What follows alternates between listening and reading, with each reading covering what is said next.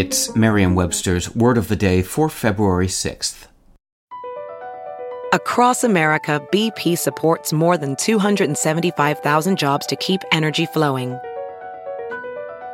Jobs like updating turbines at one of our Indiana wind farms and producing more oil and gas with fewer operational emissions in the Gulf of Mexico. It's and, not or. See what doing both means for energy nationwide at bp.com/investing in America. Today's word is fraught, spelled F-R-A-U-G-H-T. Fraught is an adjective. It means causing or having a lot of emotional stress or worry. When fraught is used in the phrase fraught with, it means full of something bad or unwanted. Here's the word used in a sentence from Inside Higher Ed by Stephen Mintz. Today, campus life is much more stressful, fraught, time-stressed, and anxiety-ridden. Compared to high school, college is far more academically rigorous and represents the very first time that many students have ever earned less than an A.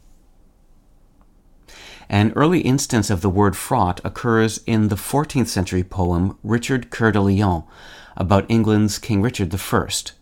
The drow mound was so heavy fraught that uneath might it sailen ought.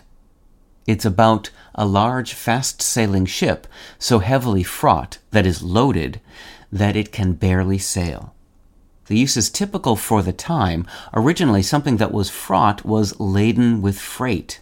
For centuries, fraught continued to be used in relation to loaded ships, but its use was eventually broadened for situations that are heavy with tension, emotion, or some other weighty characteristic. With your Word of the Day, I'm Peter Sokolowski. Visit Merriam-Webster.com today for definitions, wordplay, and trending word lookups.